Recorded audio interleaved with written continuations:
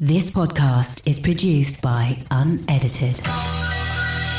If you really want to stop comparing yourself, a big part of it is being open to other things and how you, even if it is just how understanding how your mind works, what might have informed your beliefs, just so powerful. Hello and welcome to episode 155 of In the Moment with me, Alex Manzi. And this is a podcast designed to help you find more clarity in your thinking, stillness in your mind, and ultimately experience a greater sense of happiness in your life. And having been through my own battles with depression and anxiety, I decided to create a platform to challenge the way you think, open up your mind, and invite you to live in the moment. On this week's episode, I am joined by Lucy Sheridan, who is the first and only comparison coach. She helps people all over the world go comparison free in their life and business. And what I love about Lucy's work is it's so great because comparison is something that most of us kind of face in our lives. And she's helping people to understand why that is and how they can break free from it. And this is such a amazing convo. I felt like I was talking to like my auntie whilst having a cup of tea or something like that. It was just so amazing. She's got such a warm, beautiful energy about her. And during this conversation, we spoke about the roots of comparison, cleaning up your social media feeds to make them more positive, learning to listen to your inner voice, and dealing with other people's expectations of you. The aim of this podcast is to inspire. So if you like what you hear in this episode, be sure to share it with a friend and spread the love. But right now, let's jump straight in and hear from Lucy. Thanks for having me today. No, honestly, it's a pleasure. I think it's been a long time coming. Well, at least for me anyway. You've probably not known about it, but it's been a long time coming. You've been calling it in. I love it. Yeah, exactly. Through a mutual friend of ours, Momo, who gets a lot of shout outs on the podcast, actually. I'm not surprised. She's a superstar, isn't she? Yeah, she's amazing. I actually want to get her on the podcast one day because she's just fascinating, right? So that will happen. But anyway, so to kick start us off, can you let the people who are listening know, who might not know who you are or what you do, a bit about who you are and what you do? Yeah, of course. So my name's Lucy Sheridan, and I probably have the world's most niche job title in that I am the comparison coach. And what that means is I'm ultimately a life coach, but all of my work, whether it's like an Instagram post, doing a talk in school, helping a client, doing a workshop, doing a retreat, whatever it is, it's all about helping people stop comparing themselves to other people and just get back in their own lane ultimately. Yeah, I think that's really amazing work when you think like, and I'm sure you probably get a lot of it because, you know, you wouldn't be doing the work you're doing if it wasn't an issue, right? But for you, like, what got you into it? Was there a moment where you were living your life and you thought, that's it, right? Enough is enough. I can't be doing this anymore. Yeah, there was definitely. I mean, I will say comparison has always like kind of been my thing. So I compared myself from being like a young child. I remember having a good idea of where I ranked in a group, whether that was kind of like how my colouring in was compared to other kids, right through to how my body developed, you know, this academic grades I got or didn't get more relevantly. And so it's always been present. Where it got really, really acute for me was in my late 20s when I became really obsessed about what other people were doing after attending my school reunion. Mm-hmm. And the day itself of the school reunion was actually really, really good fun, like only have good things to say. It was what I did with the information afterwards, which was totally of my creation that I take responsibility for, where things got a bit dark in terms of attaching myself to comparing myself to certain people on the lives that I saw them leading on the internet anyway. And it really took a lot of my time. It got really, really toxic. And then it was one Saturday afternoon. I think it was a lovely day outside or something. I was like fully dressed under a duvet and my phone died because I'd been scrolling so much. Oh, wow. And like it literally got too hot for me to handle. And I was like, this is ridiculous. I'm in the prime of my life. It's a lovely Saturday. I work then in a really stressful job. And there I was on the time off I had, not nourishing myself, not doing something positive, not just even like, you know, watching telly, just escapism. I was obsessing over other people. And that was the real moment. I was like, right, this has got to stop. And I didn't know really how to stop it at that time. So I kind of asked myself the question, or I suppose set myself the puzzle. If I can think and feel myself into this, can I think and feel myself out of it? And that's really where it in earnest started, because I decided I didn't want to be comparing myself anymore. And that is a really big part of the process. It's deciding. Yeah, and I think it's so interesting because you've mentioned two things there inadvertently that I always talk about, right? So the first one I always talk about is the relationship between thoughts and feelings, because every thought that we have comes with a feeling. So Yeah. If you're having a negative thought, the feeling that's attached to it is going to be negative as well. And when you're chasing that comparison thing or anything that's in a negative space, you're just creating more negative thoughts around that negative feeling. So you're just like piling it on top of each other. You're like creating this mountain of negativity and the feelings. And then the other thing, like you said, is you can't decide to change unless you want to. And that's part of the three things I always talk about, which is like recognize, accept, and grow. Like you have to recognize what the thing is to then decide that you want to change, but then you have to ultimately accept the thing to let it go, to then see the growth off the other side. So that's it. And it isn't always easy to accept, is it? Like, have you come across the book, The Light Side of the Shadow Workers, Alex? No, I haven't. So I don't know if you've heard or come across this idea of shadow work. No. It sounds like something out of Harry Potter, and I promise it isn't. But ultimately, our shadow side, it is said, and a number of kind of, psychologists have talked about it. Forgive me, I can't remember exact attributions now, so I'll try and follow up the show notes. Ultimately, our shadow side is the part of our personality that we don't really like that much. We don't really want to be shown. We can be a bit embarrassed. It's where a lot of our shame lives, I suppose you could say. But it's not just shame itself. It's things like, I'll out my ego. When I'm comparing myself, I'm bitchy, I'm envious, I am stubborn, I won't take good advice. There are lots of different parts of my personality that are just me. There's no malice in it. It's just me that come out with comparison. And that, I think, where sometimes acceptance is so important, because what we're saying is, I accept I do compare, I accept that I've had this habit, and I accept that I can integrate it and move into something different. I don't have to expect that this is just going to run my life anymore. It might visit from time to time, but even that's transformation when we've moved from comparison as kind of, a really insidious, ingrained habit, or, part of our lives, even as it was for me for such a long time, to moving to a more present or just, occasional comparison habit. That can feel like 100% transformation for us, and it's been really present before. Yeah, and it's interesting, isn't it? Because from what I got there, from what you're talking about, the shadow, was it shadow self you called it? Yeah, the shadow self, yeah. So I think I've heard of it before, but I can't quite remember if it's the same thing or not. So how would you figure out then what those things are for yourself? Is it like you would list down your bad traits? Is that the kind of thing you're talking about? You can do. The book itself is like, it's almost like a little mini retreat for it. So I try and kind of turn it on its head a little bit as part of a reframe, as in like, my comparison feels like this, but then it's taking it one step further to get out of comparison. But it's trying to show me this. It's trying to show me and remind me of my own hopes and dreams. It's trying to remind me of my own motivations. It is stimulating the fact that perhaps I do need to play more of a part in the results I want to achieve in my life. That's it, because comparison doesn't want to be the bad guy, but it's so easy for it to get labeled as a bad guy. But it's always, if we can just hold the stare and just keep walking through it, like the moment, the awareness, and then moving to the growth. That growth that you so beautifully speak of is the, okay, how am I participating in this then? Yeah. So, and that's not just like, okay, I'm going to stop scrolling their feed. It's more like not and do nothing. It's, I'm going to stop scrolling their feed, and I'm also going to take my journal, grab a coffee, and write out what I want in that area. What does it look like for me? Imperfectly, badly spelled, you name it. But what does it look like for me right now? And just bring all of our attention back to that, and but stop investing any of the energy in anything that isn't that. Yeah. And it's true, isn't it? Because I think we often forget as well that like the light comes with the dark, right? And like you said, comparison doesn't want to be the bad guy, but comparison is the bad guy to the good guy, which is not comparing yourself. So like both of them come together. It's like, I guess the idea of your shadow self is that you cast a shadow, and it's like you wouldn't cast a shadow if there wasn't light. There you go, beautifully put. Yeah. If you can understand things like that, then it kind of, I always find it makes it a bit easier to deal with things when you understand like, okay, I'm comparing myself, but I'm only doing this because I want to be a better version of myself. So if I didn't have that feeling of like, I can grow and I can do better for myself, then I wouldn't have the shadow behind me of the comparison.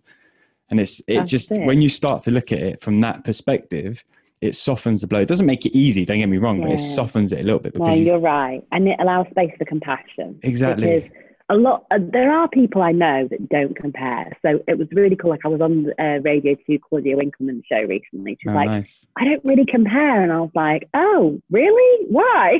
as in I wanted to study her like a rare bird. Not look at, as in like, what is it about you and how you approach your life that doesn't factor into you? Because I know there are people that don't compare. Like ironically, my brother's one of them. But it's like you say, it's whatever part of the scale you're on, because I do think it is a scale. Whatever scale you're on, like, just be really compassionate with yourself. You're trying your best. There's no malice in this. It's just, it's so easy to get caught up in it. That's why we call it a comparison trap. Yeah. You get caught there. And, on a good day, it might distract you for lunchtime. On a bad day, it could, it could snowball and ruin your week and take you totally away from your own plans. Exactly. And if I was you, I'd be taking a DNA sample from your brother to see what he's made of. To stop. Yeah. How are you doing this? Because I think it's just, for me, it just seemed like something that's almost a natural thing. Like even yesterday, like I've got a little WhatsApp group with a couple of other amazing podcasters, Alex Reed and Ryan Nile. And Ryan has been doing these amazing Instagram lives every evening, which he's basically producing like a TV show. Like it's incredible, and he's getting like carers and key workers coming on and speaking and stuff. It's amazing. And he shared a screenshot of like, I think 800 and something people had watched that last night's live. And my first thought was like, oh my God, that's sick. Like, oh my God, like that is like, because I know how much he's putting into it. But then straight away after that, I was like, well, why can't I get 800 people watching my stream? Like, and it just seems like such a natural follow-up process to something good, to bring that comparison in. So for you, where do you think that like comparison is rooted in? Like where does it come from? Is it like something that we've picked up from like the cavemen that we used to be, or is it, what's the root of it? Yeah, well, but I think, I don't think we have to, I think we go back to around those times. I think it is there in kind of like the cradle of civilization, in that, because it always serves a purpose. So back then, kind of like before history, I guess, it served the purpose in that it allowed us to see what we can contributing in, for example, our communities and those, when we were kind of marauding tribes at that time, allowed us to, go for the prizes that were available to us. It also allows us to kind of like look at our own skills and attributes. Sure. Then it was mentioned in the Bible in terms of like, thou shalt not covet. More latterly so in the 20th century, Keep It with the Joneses, that the cartoon strip kind of was another way of kind of bringing to light this idea of status anxiety and social ranking. But it's always been around because it's always kind of served a purpose, ultimately. Because when we do compare, we're looking at contrast, we're looking at ranking, we're looking at how similar we are as much as how separate and how different we are too. So it's always served a purpose, and until it doesn't, it'll be around. Yeah, and I think it's also it's a societal thing, isn't it? Really, like the more I think about it, like I'm not going to point the finger at social media, because we both work in some respect in that space. Yeah. There's great stuff that happens on social media, but I think the rise of things like social media and programs like Love Island or whatever, where or even you go back in day, and it's like this obsession we've had of like observing other people's lives, like Big Brother from when that started in like 2000 and whatever. It's like we're interested in watching other people's lives so that we can compare ourselves against them and then value where we sit either higher or lower than the person that we're observing. And I feel like we're going through this phase of like everyone being in lockdown, so we're spending a lot more times on our phones. There's TikTok's blowing up even more than it already was, and it's like even my mum was asking me what TikTok was the other day, and that's like a key. That's like a red flag of like TikTok's blowing up big time. And like obviously we're spending more time on Instagram and scrolling, so like we're spending more and more time watching other people's lives and observing other people's lives. And for me, like it can't be that healthy, because we do fall into that trap, like you said, of like just endlessly scrolling and watching and comparing. And if you're not using it in the right way, it's a slippery slope, isn't it? It's a very slippery slope. So it is. I was going to say, is there like any tips or tricks that you kind of, when you work with people, that you give them in terms of like cleaning up your social media in a way to kind of help prevent, because it's a natural thing. Like we've kind of figured out that it's a natural thing from like it carries on through the years, right? You're never going to stop comparing. So what are the things you can do to help lower the impact of exposing yourself to opportunities of comparison? Yeah. Well, I think first of all, like I hear you, like a big part of my business is social media. And also social media in this time has been a real lifeline. Thinking about your pal live streaming. If we were, we're in these very strange times, as people keep calling them, because that's just a perfect descriptor. During these perfect strange times of lockdown, social media has been a lifeline. And it's like, I never want to hear anyone bitch about it again. Do you know what I mean? In terms of it's been like with hanging out or, having exposure and connection people you never would do normally, like lots of celebrities doing more. It's been a real leveler and it's been amazing.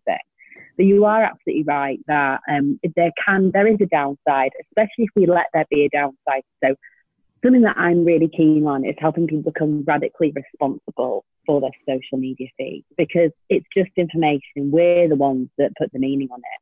I can see someone's sandwich and think, delicious. Someone else's sandwich. I can't make anything like that. It could be any creation, by the way. I'm just pulling that out of the air.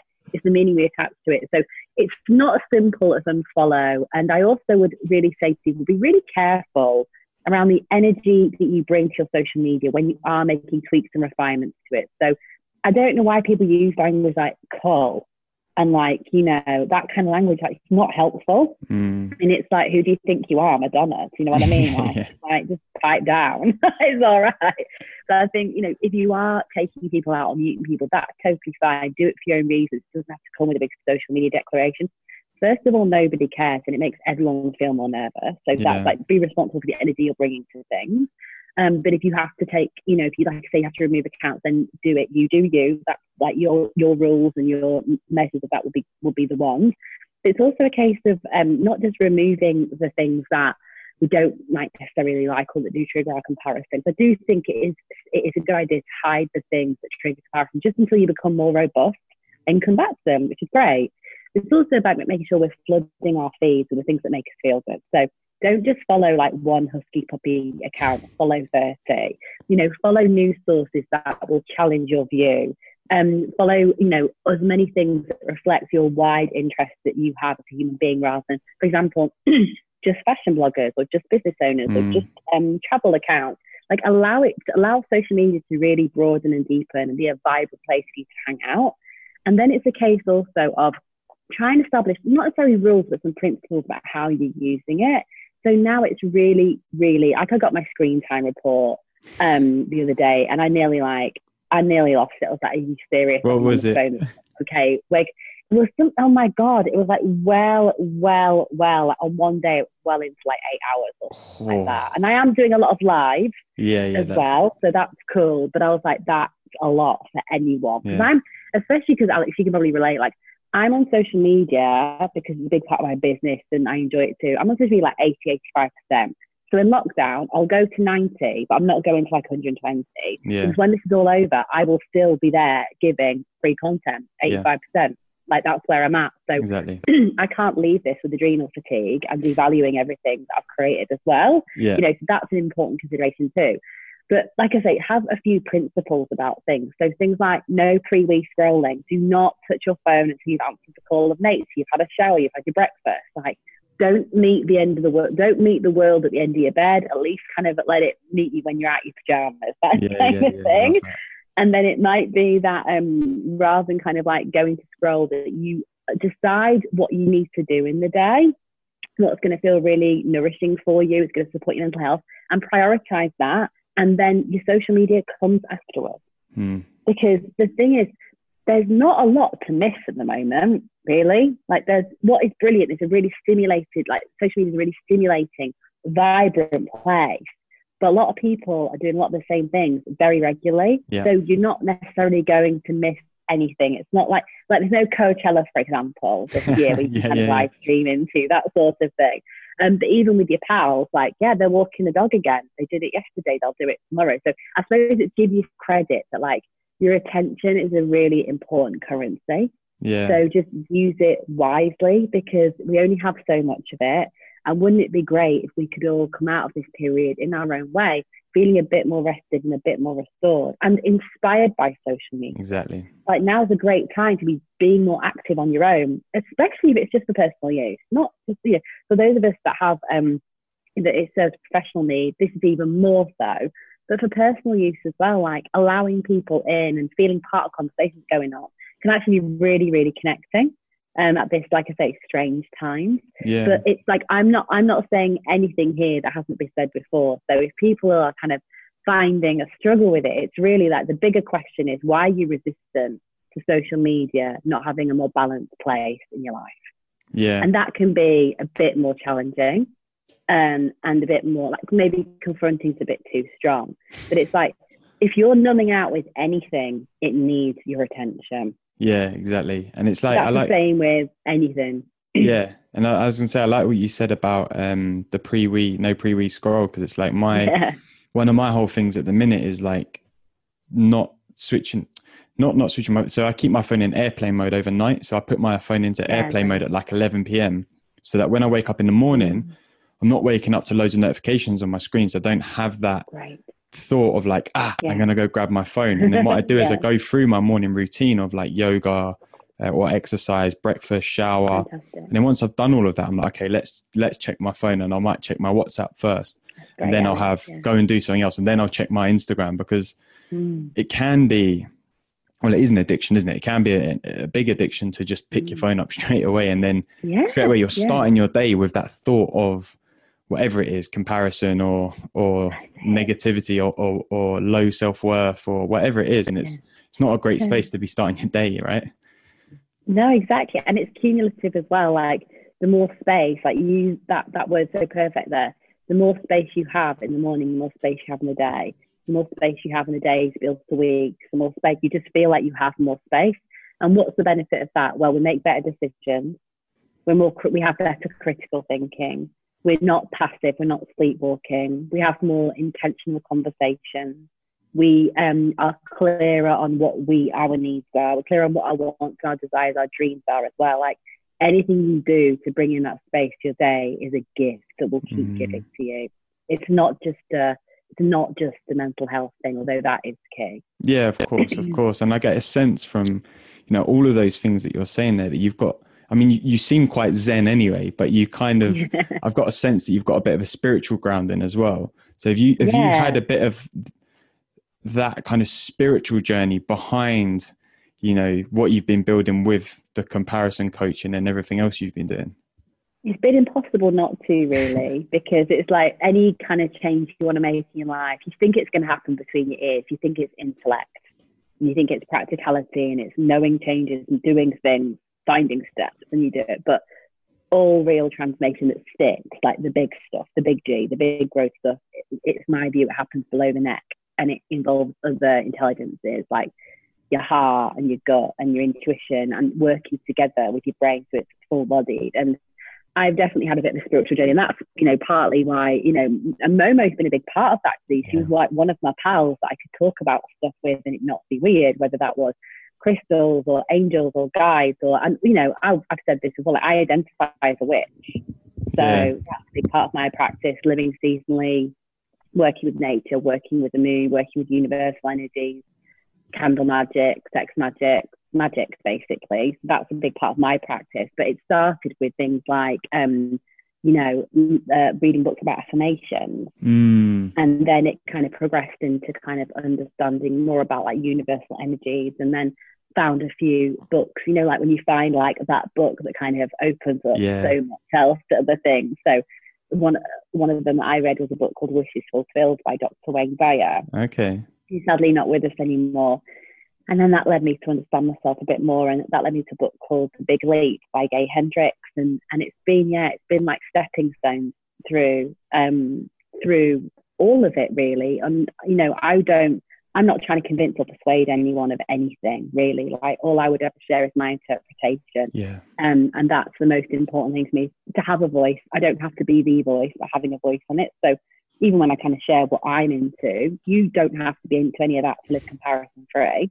Yeah. You know, it's been part of me and my journey as well, but being more open to the unseen powers that I believe are in the world. And again, I'm not necessarily stating facts, I'm stating my beliefs. I don't have the PowerPoint presentation to whip out and to prove any of this. Oh, I'm disappointed. Yeah, sorry, mate. Sorry, that's in the show notes. PDF coming. But that's a big part of it too, as in like, again, it's just for me, and you know, live and let live from that respect too. But I do find like if you really want to stop comparing yourself, a big part of it is being open to other things and how you, even if it is just how understanding how your mind works, what might have informed your beliefs can just be so powerful. Exactly. And I think for me, that's been a big part of the journey as well. And I think, you know, people who have followed the podcast from the early episodes will have probably have seen that journey, you know, within the way that the conversations unfold and within my own learnings that I share. And it's like,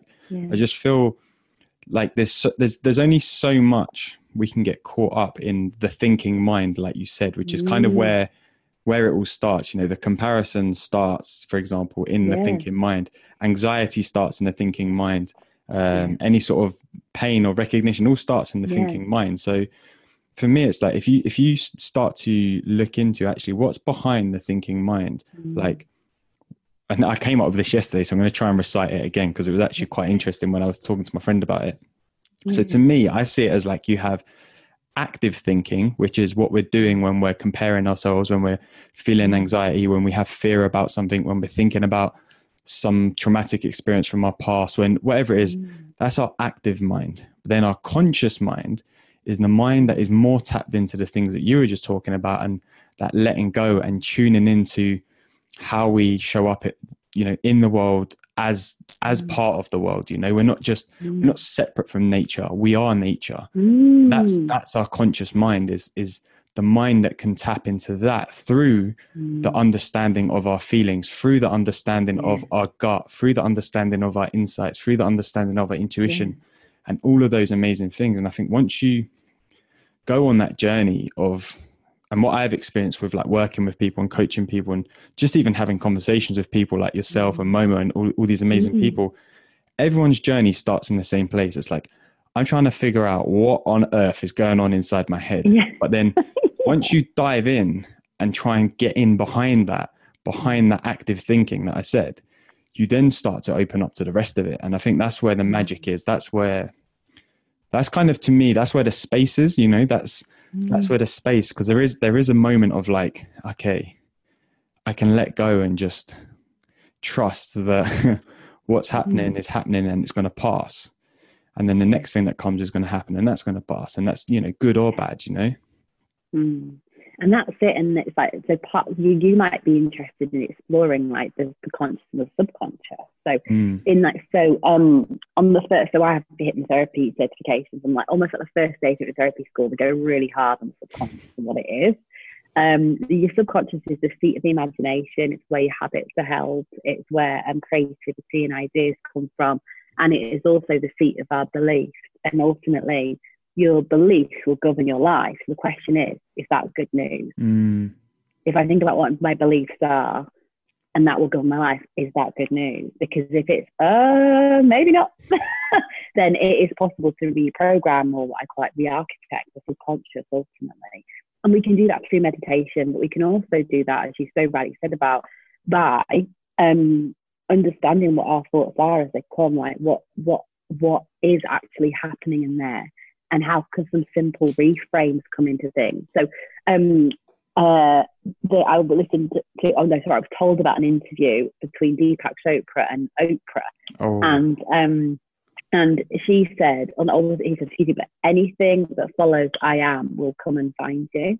Oh, so again, that good news. So it's like, you know, I have no time, or I'm sick of having no time, or I'm never going to be able to do it, or I am not someone that things like that happens to, or, you know, just think about when we say I am, what's following it, and what can be a simple reframe. So let's say that work's become a bit tough and the, you know, income is unexpected. Around me, like, I'm skinned. It's like, I am really open to where kind of my next stream of money is going to come from. Yeah.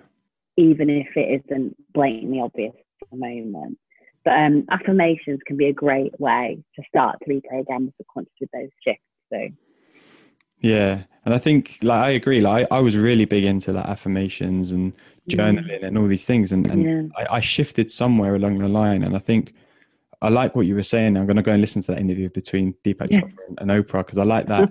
You know, be careful what follows I am, because it comes and catches up with you. But I've also have you read any of Krishnamurti's work?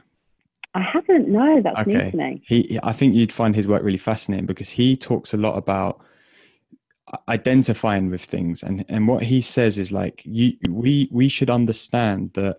And again, he's not trying to preach to anyone. He's just talking based on his experiences, which is it comes from a really humble place, but his teachings are amazing. And he talks about this identity, and he's like, when you identify something, you make yourself separate from it. So let's say I am anxious. By saying I am anxious and identifying it as something separate to me, I am making that thing an issue, rather than accepting that thing as part of me and saying, actually, anxiety is me and I am anxiety. We are one. You start to see it as a different thing. You don't see it as something that's outside of you or opposite to you, or friction or a conflict. You're actually accepting it as part of you. Wow. And that learning for me has changed a lot, because all of a sudden, when you do find yourself in a space of like, okay, I don't want to feel this, I don't want to be that, I don't want to do this, like all of these things that you think and feel, they're a part of you, because those thoughts are only coming from you in the first place. And I'm probably not, explaining it in the best way possible, because you have to check it out. Thank you. You have to read a lot of his work to fully get the understanding of it, and that's just one of the things he teaches. But it's a very interesting perspective, is what I'm trying to say, in like how these worries and these fears and these, all of these things, and the successes and all of this thing, we see them as like additional things that we kind of bolt onto our lives, but they're not. They're things that we actually. They are us as much as we are them. Already there in the well. Exactly, as much as we are nature, like I was saying before. It's all a part of that. So it's like it's a very fascinating insight to kind of read into.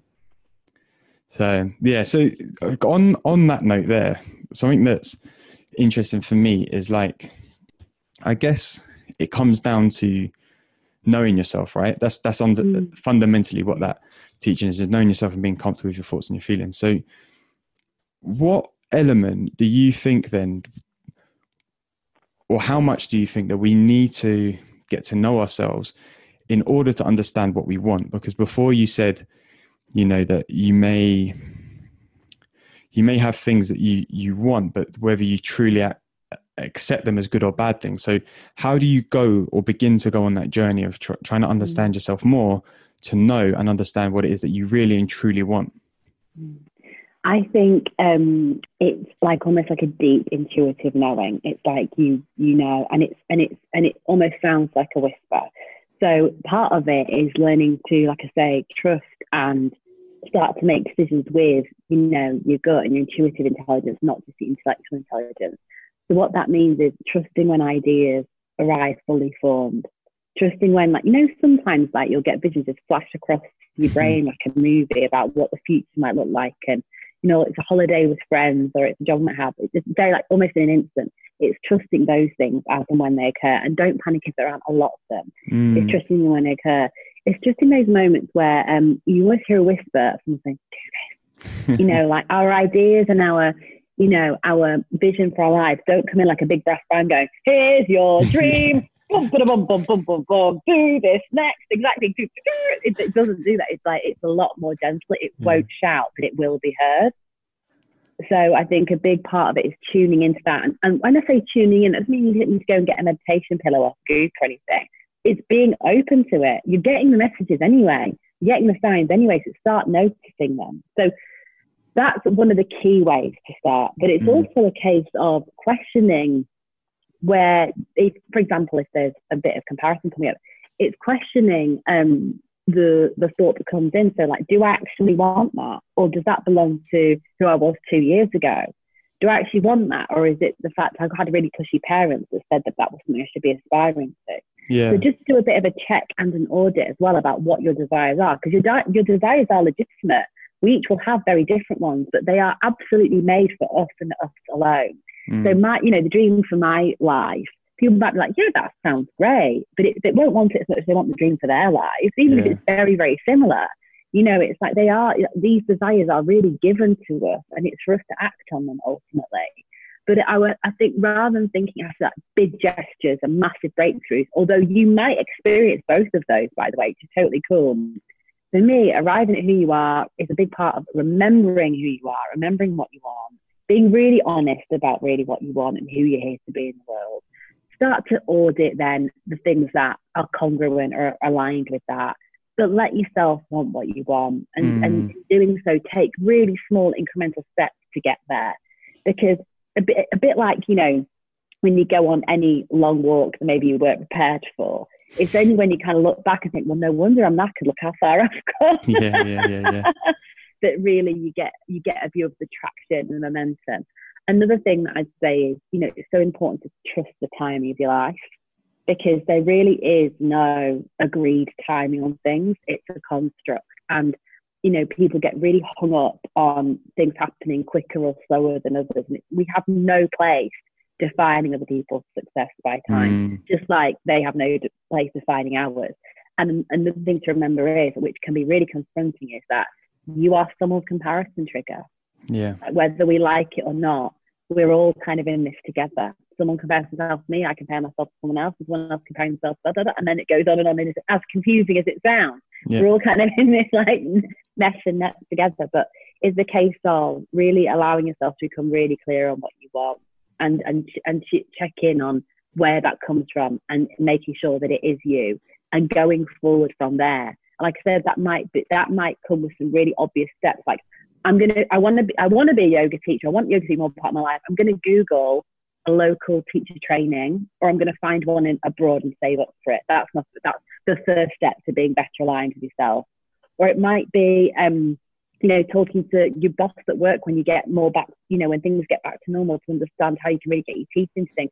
There'll always be one step you can take, whether it's a conversation, Googling something, some journaling, that will start to turn the key. And that's it. We're just looking to keep turning the key, because eventually you have to, and the door swings open. Exactly.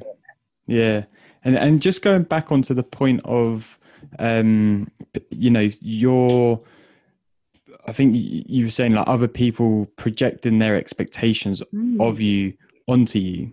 How do you work through that? Because I feel like this is something I think a lot of people feel, because especially like, growing up now, the younger generations, even, when we were growing up, it's like you go to uni and it's like your parents want you to follow a certain path or a certain career. And there's an expectation of, you wanting to do that, particularly people who come from like a lineage of like, I was fortunate that my family, or at least my dad's side of my family, were in the catering industry, and he didn't want me to get into it. So I wasn't forced to like follow that path. So, but there are people whose, families want them to be lawyers, want them to be doctors, want them to be in property, want them to do these things. How do you work through that if you feel like that's not something that's true to what you want to do? How do you, I guess, have those difficult conversations? Yeah.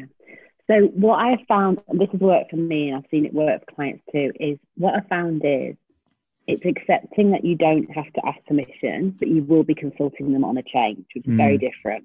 Because if you may never get someone's permission, but you do need them to know about it, that takes the energy of having to persuade or convince out of anything. And that's great, because it means that it can take a bit of the emotion out of it. What can really work around things like this, it's not the telling, it's the showing. So things like, okay, let's use an example. Let's say that you were, your parents have wanted you to have a traditional corporate role, and you have wanted to retrain as a yoga teacher.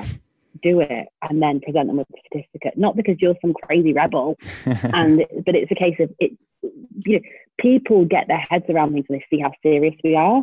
If we go to someone, anyone go, I'm kind of thinking about this, I'm kind of thinking about that, it's all a bit high pitched and it's all a bit not that sure actually, and please you can, it's okay. It's like no one's going to buy into that. So what I would say is, I mean this is so much love, keep more secret. If something's important to you, Dr. Wayne Dyer, who I mentioned before, I'm paraphrasing here, but he said something similar to, if something is special to you, build a temple for it in your heart and keep it there. That's whether you want to propose to someone next year and you want to keep it a secret, or you want to sell everything and go traveling, or you want to start an allotment. It doesn't matter. If it's important for you, like, keep more secrets around it. Guard the flame, guard your efforts, stop leaking energy around it, stop the success of it depending so much on other people. So again, I'm not saying there's anything malicious or sinister here, but if it's important to you, start treating it like it's important. Start being really serious about it. And that means less in the newsfeed often. You know, people that are really making moves or often there's loads going on in private that you never even know about, you know, because that's kind of like what they need. That's what the energy needs. So start to build a body of work around it, start to increase your confidence around the area, and start to explore the first steps away from maybe what the traditional, you know, belief was, so that there's a plan in place, because you don't want to leave yourself open to be convinced out of it. And then it's a case of, as well, if there's a conversation to be had, rather than just, look, I'm doing this, it's about saying, look, you know, I'm your kid, you're my parents, I love you, whatever. But this is my life, and this is the plan for my life. And I'm not asking for your permission, I'm asking for your support. Can we we'll find a way. We'll find a way to arrive there and honor the feelings. You know, even I'm married. I often have to have a difficult conversation, which is, I know this feels like a difficult conversation, and these are my feelings. They're not the facts, but they're just as important. But I don't need an answer off you right now. I do need you to know what's going on, because otherwise I'm hiding from you, and that's not what we signed up for. Because, you know, this is a safe space. This is supposed to be a safe space for all of us. So I know that was a big answer to a very direct question, but don't think it has to be like in the movies when it's like, sit down, mum and dad, blah, blah, blah. It will be more discreet. It will be more unpredictable than that. But you have way more power to guide how it goes than you might believe. And dynamics with parents are like, that could be, oh my God, we should do a whole pod on that. They are like, they do require sensitive steps. It doesn't have to be that burn and destroy like you see in the movies. Accept me for who I am, or whatever. There can and must be a halfway, hopefully. So. It's amazing, because the way that I have started to see it is it's almost like, you know, if you're in a snowy field, for example, or in the mountains, and it's fresh snow, and there's one track of footprints that go through the snow and end up at a place. And if you know that no matter which way you go, which route you take, you're going to end up in the same place, are you going to follow that track that's there, or are you going to go and explore your own one? That's beautiful. I've just literally made that up. I'm quite impressed with that. Write that down. That's amazing. I think I will. But it's true. It's like, do you want to, you know, if you know that ultimately you can control your journey to get to the place that you ultimately want to get to, you know, and enjoy that journey, you know, which is actually the destination, is the journey itself, then why wouldn't you do it, you know? And it comes back, I guess, to what you were saying about listening to that little whisper, that little moments of inspiration. It's like, one of the things that I've struggled with is always understanding whether that little moment of inspiration is my intuition, or is just me thinking about something I want to do. And I think there can sometimes be a lack of clarity around that. So how do you know, from your experience, when to take action on that whisper that isn't the big band coming in? Like, how do you know, like, okay, this is the thing I need to take action on? Well, I think when it's the whisper, it's especially accurate, because it's like the whisper's just for you. It's like that message, that information is just for you. What you don't have to do, again, is like make it rushed or dramatic. It's about, if you've had the thought, it's like, what's my next right step? You don't have to have the whole plan or have like a really complicated goal spreadsheet. I will ask myself that several times a day. What's the next right step? What's the next right step? Because I'm very vision focused. And what that means is not grandiose. It's just how I look at my life. I'm very excited about the future, but where I'll sometimes struggle is working back from there. And then I can get a bit obsessed, well, what are all the steps? Like, it doesn't matter. Like, what's the next right step? Because for me, the vision, I'm so clear on what my desires are, my goals, what I want my life to look like, and, you know, how that will, you know, be, that it's kind of like, that's done. Like, that's sorted, that's clear. So what do I do next? And then that's where that magic question is like, well, what's my next right step? It might be, why do I feel like I want to WhatsApp that person? Like, okay, here I am, I'm WhatsApping them, you know, and there's a lot to be said for that. Yeah, I think it's true. It's like I said, for me, it's always been a distinction between thoughts and reality. And like your thoughts are the thing that stop you seeing the reality in the situation and the clarity in it. True. And I think it's understanding where you place yourself in between the two. Yeah, and it's tapping into that intuition and that little voice, isn't it? Totally. But with an eye on time, because I know you've got to rush off in a sec. I've got one last question for you, and that is, what does happiness mean to you? Oh, do you know what? Happiness to me is like feeling okay. And I want to qualify that because that can sound really underwhelming. But like, I am someone that like, I have experienced quite severe periods of anxiety in my life, especially in my adult life.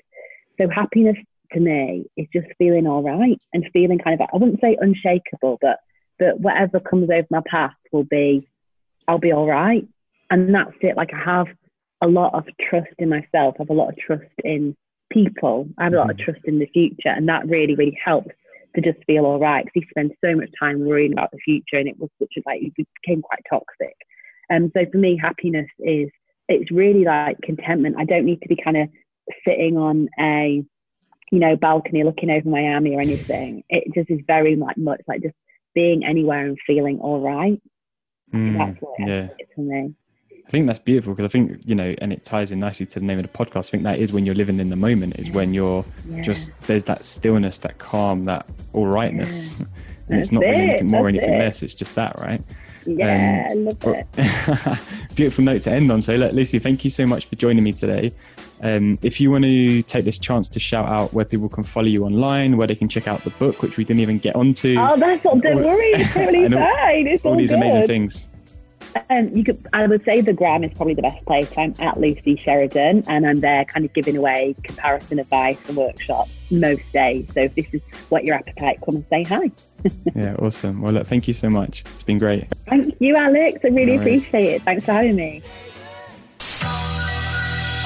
So there we have it. I hope that you enjoyed that episode. I just love Lucy. She's so great. I mean, I don't really have any other words. It was such an amazing chat, and she's got so much value in what she does and what she offers, and it's just beautiful, And if you like what you heard in this episode, be sure to leave a review, and even better, hit the subscribe button so that you can get the latest episodes straight to your phone.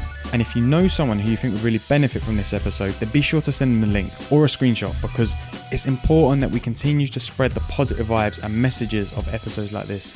I started this podcast to help inspire positive change in people, and you can also be a part of that by sharing the love with someone you know.